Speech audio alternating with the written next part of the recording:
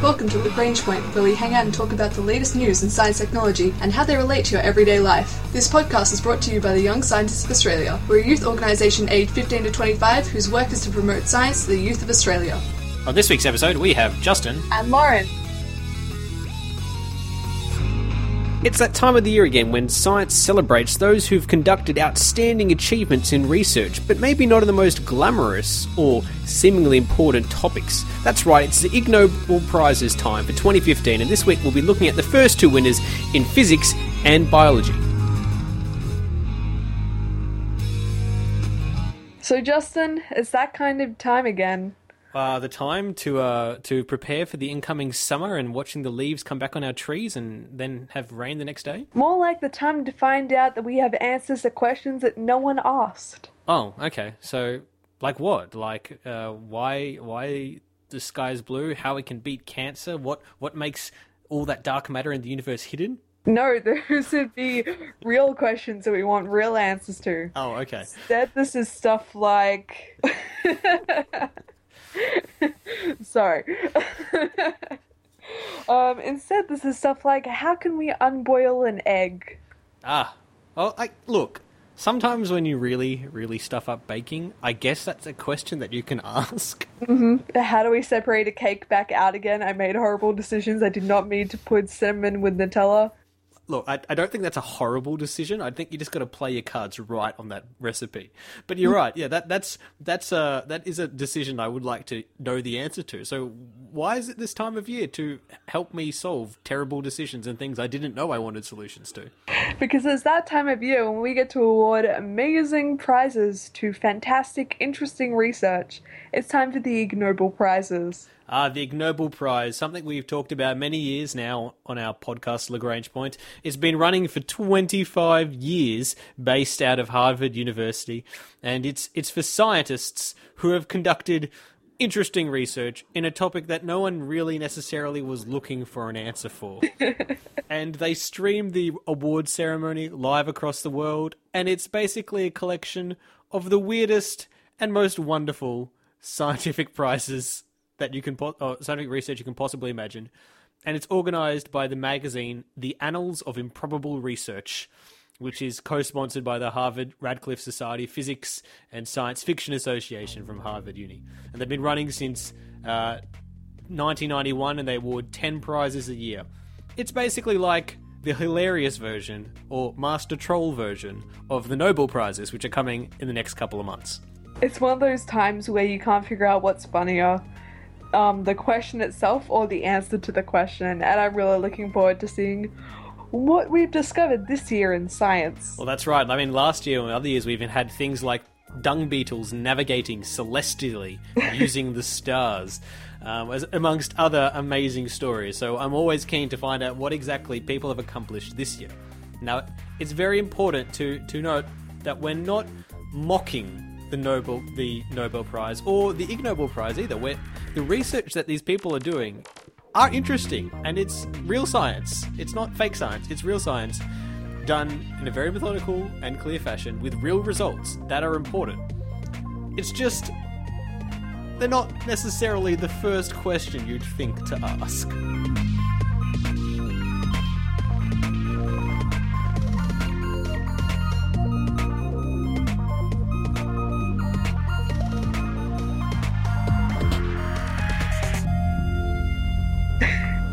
So Justin, what's the first award for this year's Ig Nobel Prize? So the first thing we're going to talk about today is the Ig Nobel Prize for chemistry. Now you'll notice a bit of a pattern here. They basically follow pretty much the same format as the Nobel Prize.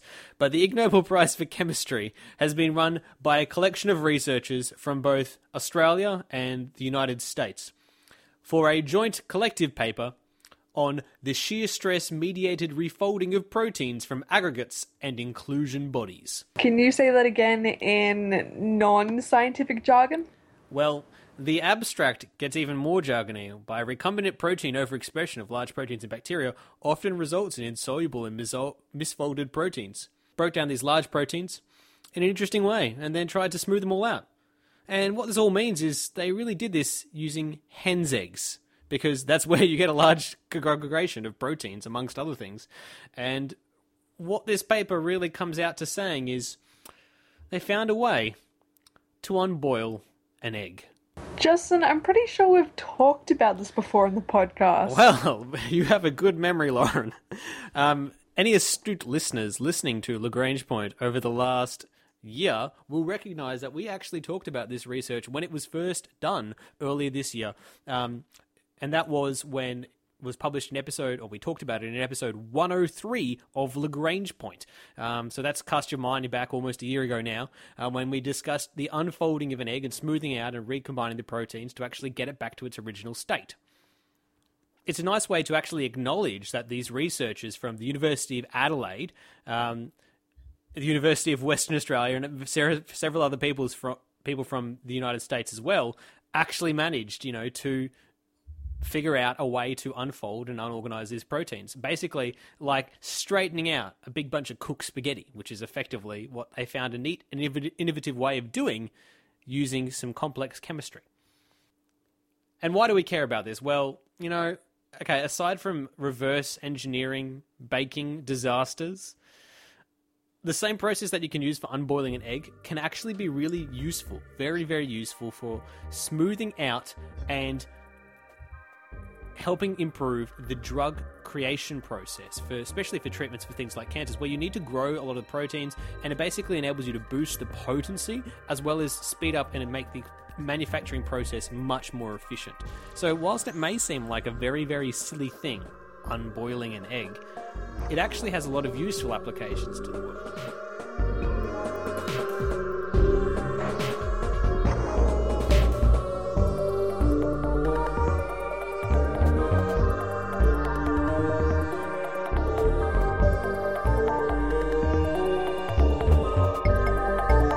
So, the Ig Nobel Prize for Physics has gone to a very, very interesting problem that I'm pretty sure everyone sort of wondered about, really, since they were little and really started to discover bodily functions as a thing that they needed to be aware of.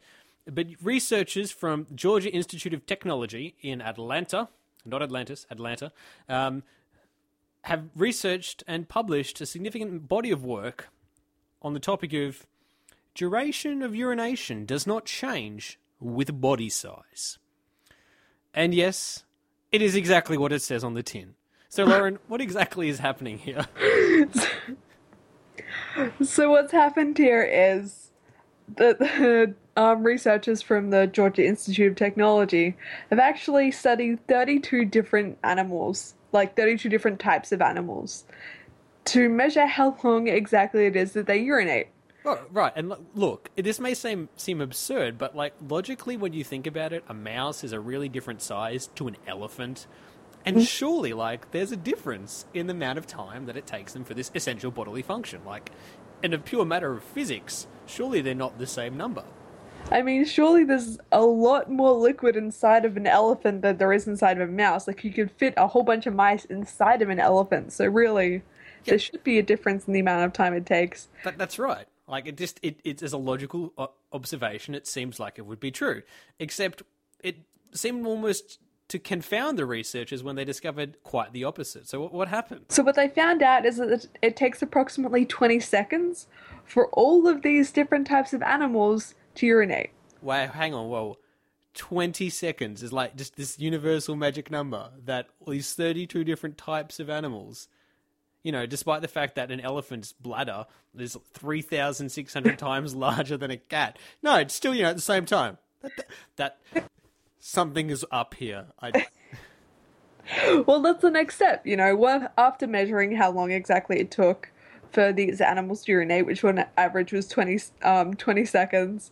The next step is, what exactly is causing this, constant amount of time? What is the difference between these animals that's still causing this amount of time to happen? Yeah, and look, and the animals they studied is also really interesting. They didn't just pick animals randomly. They basically found anything that weighs more than 3 kilograms all follow this rule. Something happens after you're larger than 3 kilograms. That just means, nope, sorry, peeing's going to take 20 seconds for you. That's just the way it is. It's science law, man. You've got to follow it. They measured a cat versus an elephant. And an elephant's bladder is 3,600 times larger than a cat's, but it was still followed the 20-second rule. Right, and that means the elephant's bladder has about 18 litres of capacity. All right, so that's a lot of milk. Jugs, so that's 6 milk containers. And a cat's bladder capacity is 5 millilitres. They are big differences in numbers, guys, and yet they both take the same amount of time to empty. So the question is, what is causing this difference? And what the scientists found out is that this is actually possible because that larger animals actually have longer urethras. Right, which is, the actual essential part, organ related to urination. That's where urine goes through. So obviously, the bigger you are, the longer your urethra is, because that kind of makes sense. The larger animal you are, the larger body parts you're going to have. And therefore, that's where gravity really comes into it as well, because if you've got a long urethra with a lot of fluid in there, gravity is helping push all that fluid out. And because the urethra is long, the flow rate itself is increased. Right. So, even with normal pressure from the organs, there's only so much you can do. You're really often also relying on gravity a lot of the time. So, for example, they found out that an elephant's urethra is actually 1 whole meter in length. That's huge. And an elephant actually urinates 4 meters per second, which is basically the same amount of volume as 5 shower heads in 1 second. Yeah, I was about to say, I work in water industry for a living, and sizing of water flow through pipes. 4 meters a second is crazy huge high flows. It's like a massive pumping station on full bore, and a big pipe is equivalent to that size too. So yeah, five shower heads. Yeah, that's a lot of water very quickly. Which explains how they managed to get all 18 litres out in 20 seconds. Yeah, look, geez, that's the case. I'm not surprised. So the thing is, if the urethra had actually been shorter, then the elephant would have to take a longer amount of time to urinate. And so what the scientists have hypothesized is that the longer amount of time it takes to urinate means that the elephants would be more susceptible to predators. Right, so that 20 seconds is kind of the sweet spot for you to get in there, do your business and leave before someone discovers you and makes you a snack, which I guess makes sense. Definitely, but then what does that mean for us? I mean, we realize this is all cool. We now know that 20 seconds is how long of a bathroom break you need to give these animals. Is that all we're going to do with this? Yeah, look, Lisa, that's really interesting questions. But what is almost more fascinating about this study is that it actually overturns previous assumptions, which was that, bladder pressure and with muscular contraction was the, thing that was driving all this speed. But by studying this, they kind of proved that it was the opposite. And it shows that gravity's got a really important role on these large animals. And for smaller animals, it doesn't really matter. And in places where you don't have gravity, like space, it also changes the whole dynamic. So what we're studying here actually has a lot of relevance to astronauts and space travel. And the next thing is, figuring out that nature is actually using gravity to help with this process. The scientists who were researching this have also seen the possibility of maybe using this for water tanks or backpacks or fire hoses to make them more efficient using these same type of processes. Yeah, because if an elephant's able to dump 18 litres in 20 seconds, that's a damn efficient system for clearing a tank, and that's maybe something you want to, copy and utilise as well. Because if they're doing that mostly powered by gravity, then that's something we can look to replicate. And so this is what I love that's so phenomenal about these scientists and why they really went the extra yard is they actually, the researcher and his students created a demonstration that empties a teacup, a quart, and a gallon of water in the same duration using a bunch of connected tubes to really just drive home the point. Can I just mention that to do the research for this project, they actually went to a zoo to watch 16 animals relieve themselves and then watch 28 YouTube videos of it happening just to really drive home that they were getting the same results. Look, and if you want to see this for yourself, and if you don't believe us, watch the videos of their demonstrations. It's hilarious. It involves cups and water, not actual urine in animals necessarily, so it's okay. They modeled this. They're scientists, guys. Science. You can see the videos created by the George Institute of Technology, led by Professor David Hu, who was the lead researcher on this study, and that has been the reason why they've come home with the gold for their research into the speed of that urination takes in animals over 3 kilograms in size, and that's why they're the Ig Nobel Prize winners for 2015 for physics. This has been the Young Scientists of Australia's podcast, Lagrange Point. This week we've talked about the winners of the Ig Nobel Prize, the award for fantastic research in some of the esoteric topics of science, specifically the ones for physics and biology for 2015. Our ending theme was composed by Audionautics. Head to ysa.org.au for more information about the Young Scientists of Australia.